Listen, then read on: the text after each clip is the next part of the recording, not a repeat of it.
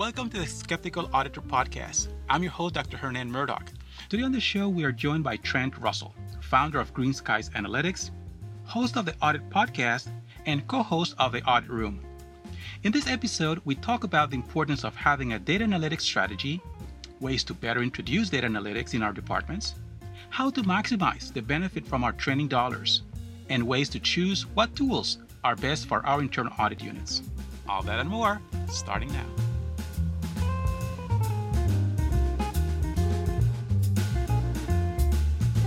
Hello, everyone, and welcome to the Skeptical Auditor. I'm Dr. Hernan Murdoch, and with me today we have someone who I've known for a long time, who has a lot of experience in a topic that I believe you'll find very, very interesting and useful.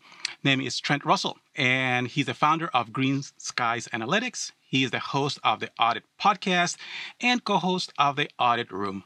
Welcome, Trent. Hello. Thanks for having me.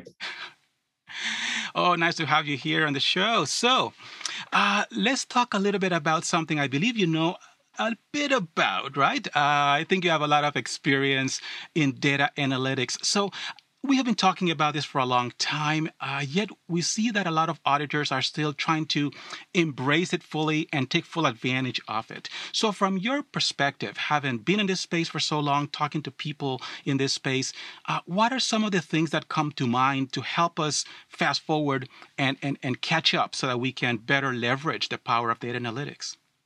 Yeah, one of the things that I see as being one of the bigger problems is there's a lack of strategy. And so a lot of times we'll work with clients who go basically, hey, we spent all this money on tools. We gave everybody the tools. Nobody's using the tools. Having a tool is not a strategy. My father-in-law bought me this really nice saw like 8 years ago. I've literally never used it. I have no strategy for using this saw. Maybe one day I will, but I don't have a strategy for using it. And so that's usually where I see the kind of the overall problem. It's just like, all right, let's go buy the tool, and people will just learn the tool. And separate from the saw analogy, it's almost like if you gave your auditors or your team access to an instrument, like, hey, everybody's going to go learn how to play guitar. And then you give them the guitar, but there's nothing else there. And unless somebody's motivated, just makes their brain happy to learn how to play guitar, it's not going to work. Secondly, from what I see is, we'll stick to the guitar example. Hey, go learn how to play guitar, but it's almost like finish all the other work you have to do also. And so there's a lack of strategy in terms of, okay, we want to develop these skill sets, but we don't budget the hours in to do that. And so you have to set expectations with the audit committee and say, depending on your strategy and timeline, and say, hey, we're not going to finish some of these audits this year because we're making data analytics a priority. And so we have to spend time on training. We have to spend time during the audit work of actually learning these tools, learning the techniques, et cetera. So those are kind of two of the pitfalls that I've seen in auditors not being able to adopt analytics. You know, it's interesting that you raised those 2 points because I've seen similar things get in the way there. So let's pick up on the training first, and I'll come back to how much of the budget or the resources for a particular engagement we allocate to actually doing the work. But with training, I've seen cases where we train everybody, but not sufficiently. I've also seen cases where they're more strategic, to your point, where they'll choose a group of people who will be like the specialist group. They're super users when it comes to whatever tool they choose to use, and they will then invest in them and give them a lot of training to get them to the level where they can then support the rest of the team. And I found it to be an interesting strategy. What have you seen when it comes to training and making better use of those training dollars? Yeah, if you have the resources and you can have a dedicated analyst, that's always going to be better than obviously not having that. But in terms of training, again, maybe one of the pitfalls I see there is there's a lack of hands-on training. And so it's one thing to sit there and watch a video on how to do something. And I like to use pivot tables as an example because it's super easy to learn. There's a huge impact you can make with pivot tables. Everybody has Excel. And so if you just watch, pivot table YouTube videos, for example, but you're not actually clicking and typing as they go, it just doesn't stick. And that's really for any tech. I mean, if you even look at programming languages, if you just follow the videos and go, oh yeah, that concept makes sense. That concept makes sense. Okay, I get it. but you're not physically typing it as they do it. It just doesn't stick as hard. So as far as training goes, yeah, if you have the resources, like for a full-time analyst, they're going to need the legit tools, the ones that are going to probably likely cost a little bit.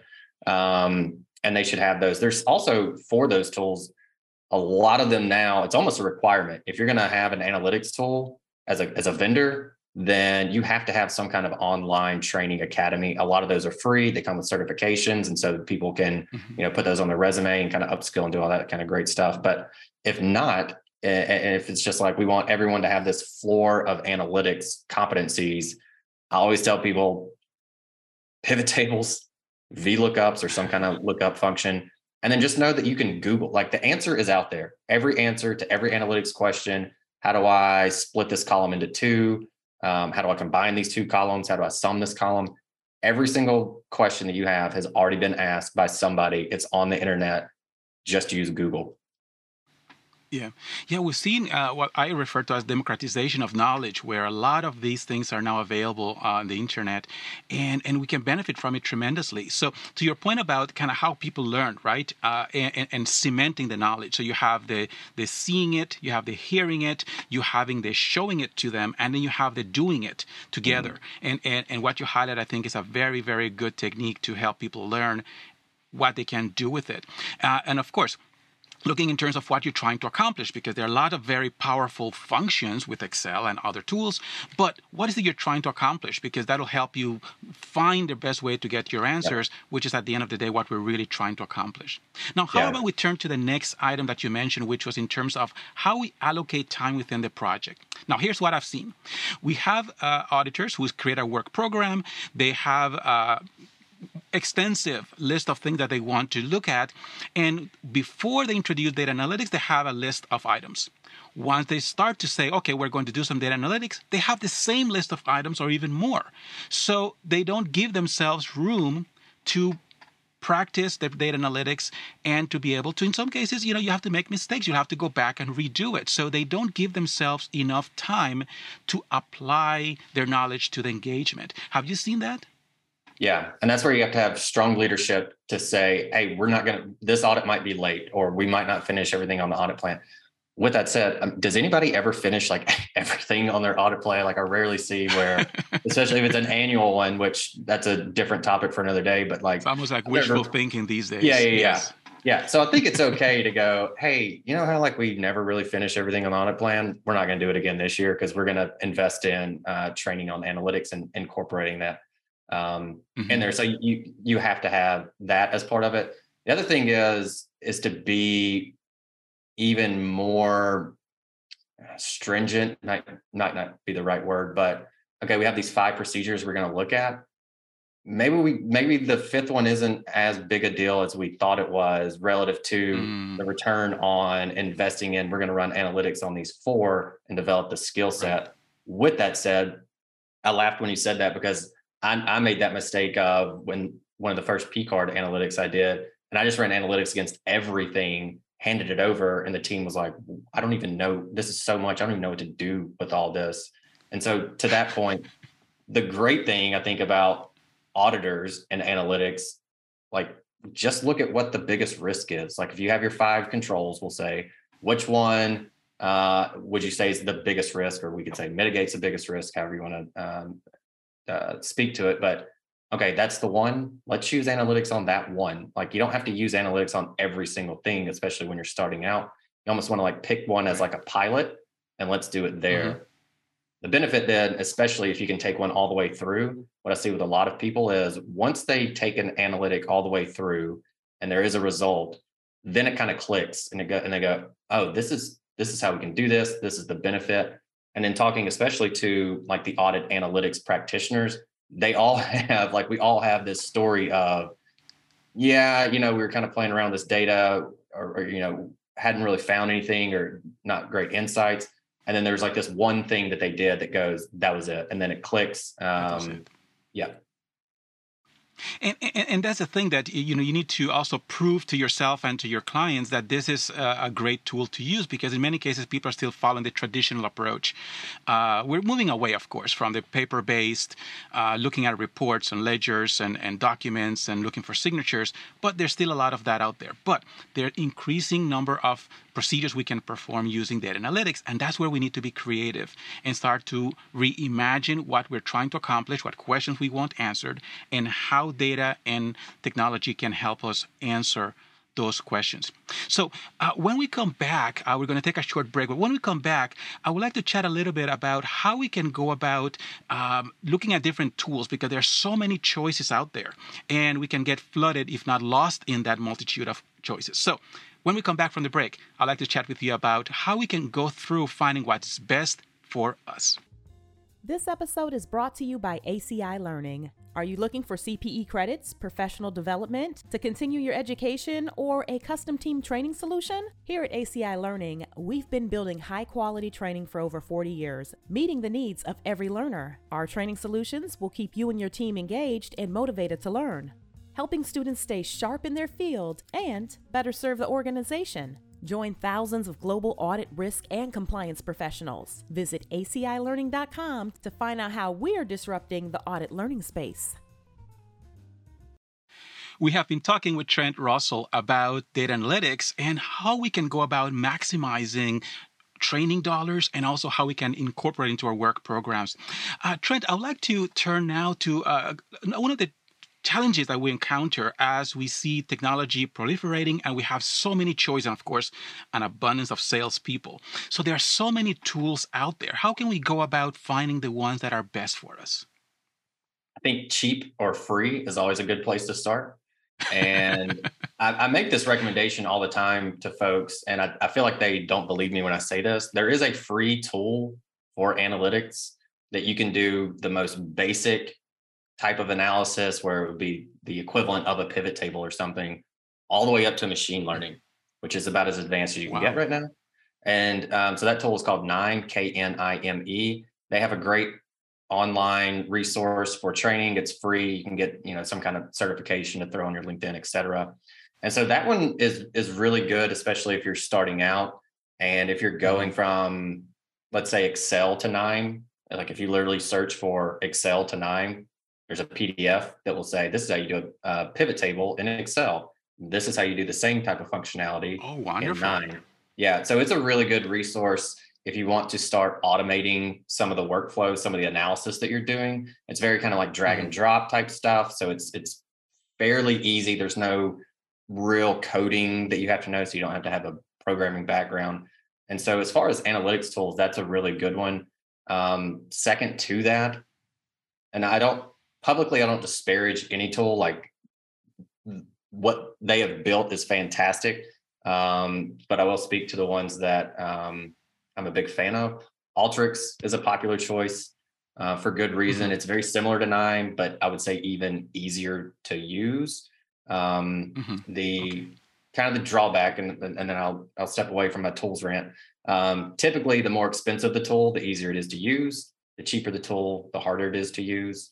Although that doesn't mean they're ineffective, they're just harder, could be programming languages, et cetera. Yeah. No, that's an important thing to consider, because a lot of our listeners work for small and medium-sized organizations, and depending on economic dynamics in their industry and the economy at large, really, we're looking in some cases at some limited budgets. So it's good to know that we have some choices, and at the same time, what you trade off when you look at something that is a low cost in terms of functionality and how we're going to be able to use it.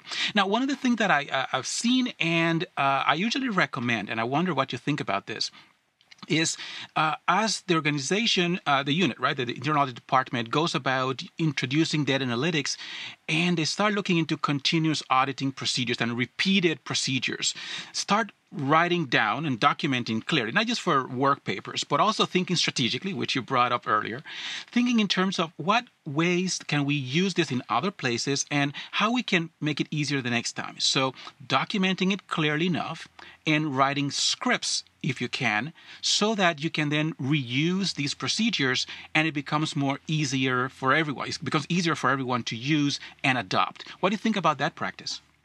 Yeah, and there's one way if you're going to look at it is, okay, what audit do we do on an annual basis? Sometimes we have those. Maybe it's some kind of compliance or regulatory type thing that audit takes on. But any audit that you do year over year is always going to be a good candidate for automation relative to analytics and the procedures that you're going to do there. So that's always, I think, a really good place to start is with those. I like the idea of a database of sorts, and we can use it for operational, for IT, for fraud, incorporating fraud into our procedures, all of those kinds of things. So I think that that's something that our viewers and our listeners may want to consider as well. So as we're thinking in terms of productivity, so one of the challenges also has to do with people who have a natural inclination for it and other people who may struggle a little bit with it. So I found it very helpful to, in addition to the training and incorporating into our methodology, talking about, okay, for if you're doing purchasing, these are some of the maybe top 10 analytics you may want to consider, see if they apply or not. If you're looking at T&E, if you're looking at PCARs, if you're looking at accounts receivable, et cetera, here are some of the analytics, and we build a database to make it easier as we go. And we may move them around as risk dynamics evolve. But another thing is to think in terms of how we provide coaching to those people who may be interested, and some people who have the natural inclination and learn it very quickly. They may be fast forward, moving forward, but there may be other people who need a little bit of more help. So do you see that as, have you seen it in your experience? And what do you think about that as another way to incorporate into our strategy to help upskill the people in the unit? Yeah, some people are just like myself for whatever reason. I just like doing it. I don't know why. I tell people it makes my brain happy. There's others that want nothing to do with it. And I don't know if this is appropriate to say, but it's something I've been saying lately. When you invest in, like, if you're investing in your entire team, especially if you have a large team, you have to almost accept that and know that, like, set expectations. Not everyone's going to be some high performing data analyst. And so what I've been saying is let the cream float to the top and let the turd sink. You guys can edit that out if you need to. But that's just the way of life and the way of business, I guess. So not everyone is going to be a 5-star high performing person. They're just not going to want to do it. As far as like the actual analytics, but there is room for other areas that they can contribute, like in the data analytics program. That could be data visualizations, which are super easy to do. That could be automations, which are, again, not crazy difficult to do in terms of some RPA tools and things like that. So you don't have to necessarily be just like the hardcore, give me the raw data, I'm going to transform it, I'm going to do all this crazy stuff to it, get these great insights. There's other areas along kind of the data analytics learning path, I would say, that you can contribute. And I think that's a very important point, is that you have the people who are going to sit there, hands to keys in terms of the crunching of the data, cleansing it, and going through the mining. And then you have, like you mentioned, the visualization, the presentation itself, right? How you communicate out. And you have some people who are fantastic at conveying the message, maybe not at going through the data itself, like you described, but rather the presentation. How can we convey that to those who need to know, and doing it very effectively? So we need to be mindful about that as well.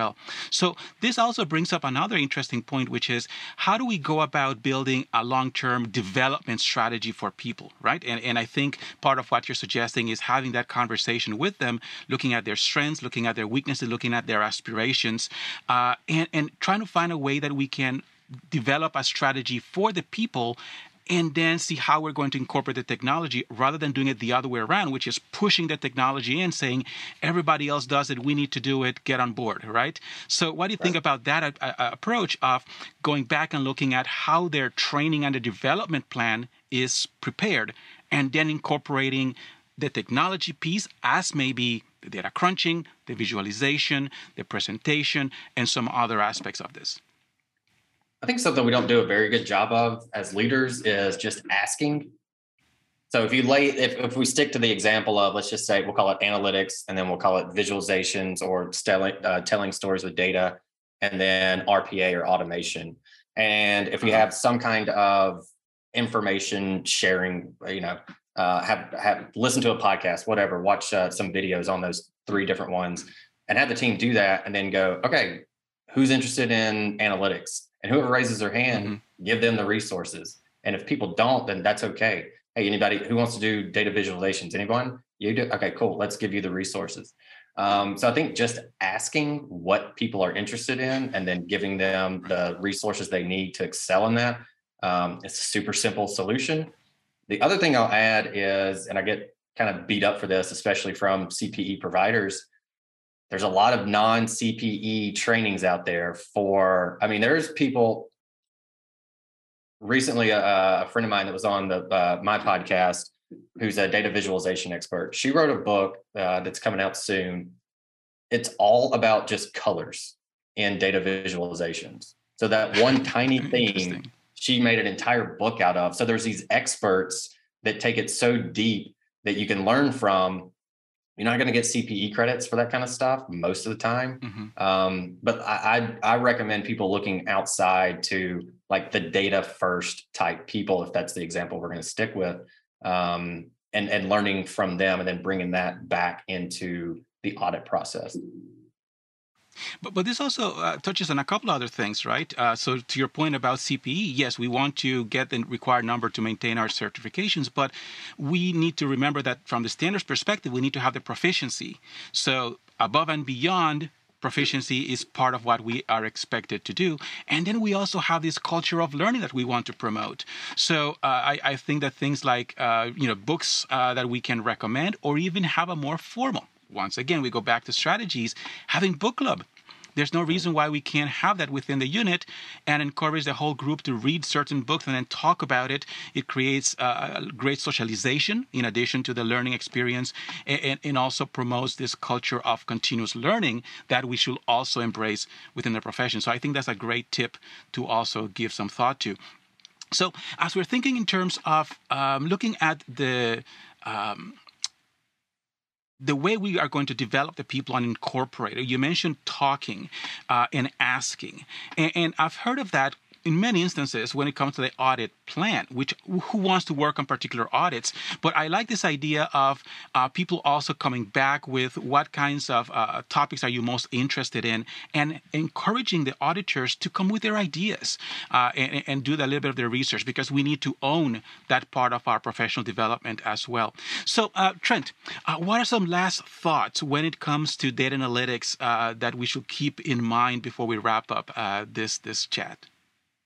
Yeah, I think since training is so important in doing that, something that we found that's very effective is accountability and then gamification as well. And so with this one organization we're working with now, we have like a point system. And so if you do A, B, C, you get X amount of points. If you do element of P, you get X amount of points. And then not only that, we track those. We also publish them. And so you can see like, this is the top performer. These are the top, people point getters, which is encouraging for them because they want to be at the top. But then you also see the people at the very bottom, and like nobody wants to be on the bottom of the list, especially if it's going out to everyone on the team. Like you don't want to be that person in last place. And so it almost like encourages them to like, okay, let me put some time aside and get this done. So I think gamification can be a really good tool for learning analytics or any other kind of skill.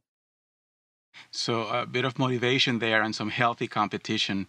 Yeah. Trent, it's been a pleasure chatting with you about data analytics and some of the ways that we can benefit more from it. So thank you so much for sharing your thoughts and your insights and helping us elevate our skill when it comes to this topic. Thank you so much, Trent. Thank you for listening to the Skeptical Auditor podcast, and a big thank you to our guest, Trent Russell. If you're looking for more ways to stay ahead of the curve and earn CPEs, check out Audit Pro TV On Demand, subscription learning for auditors by auditors. Visit acilearning.com/auditprotv.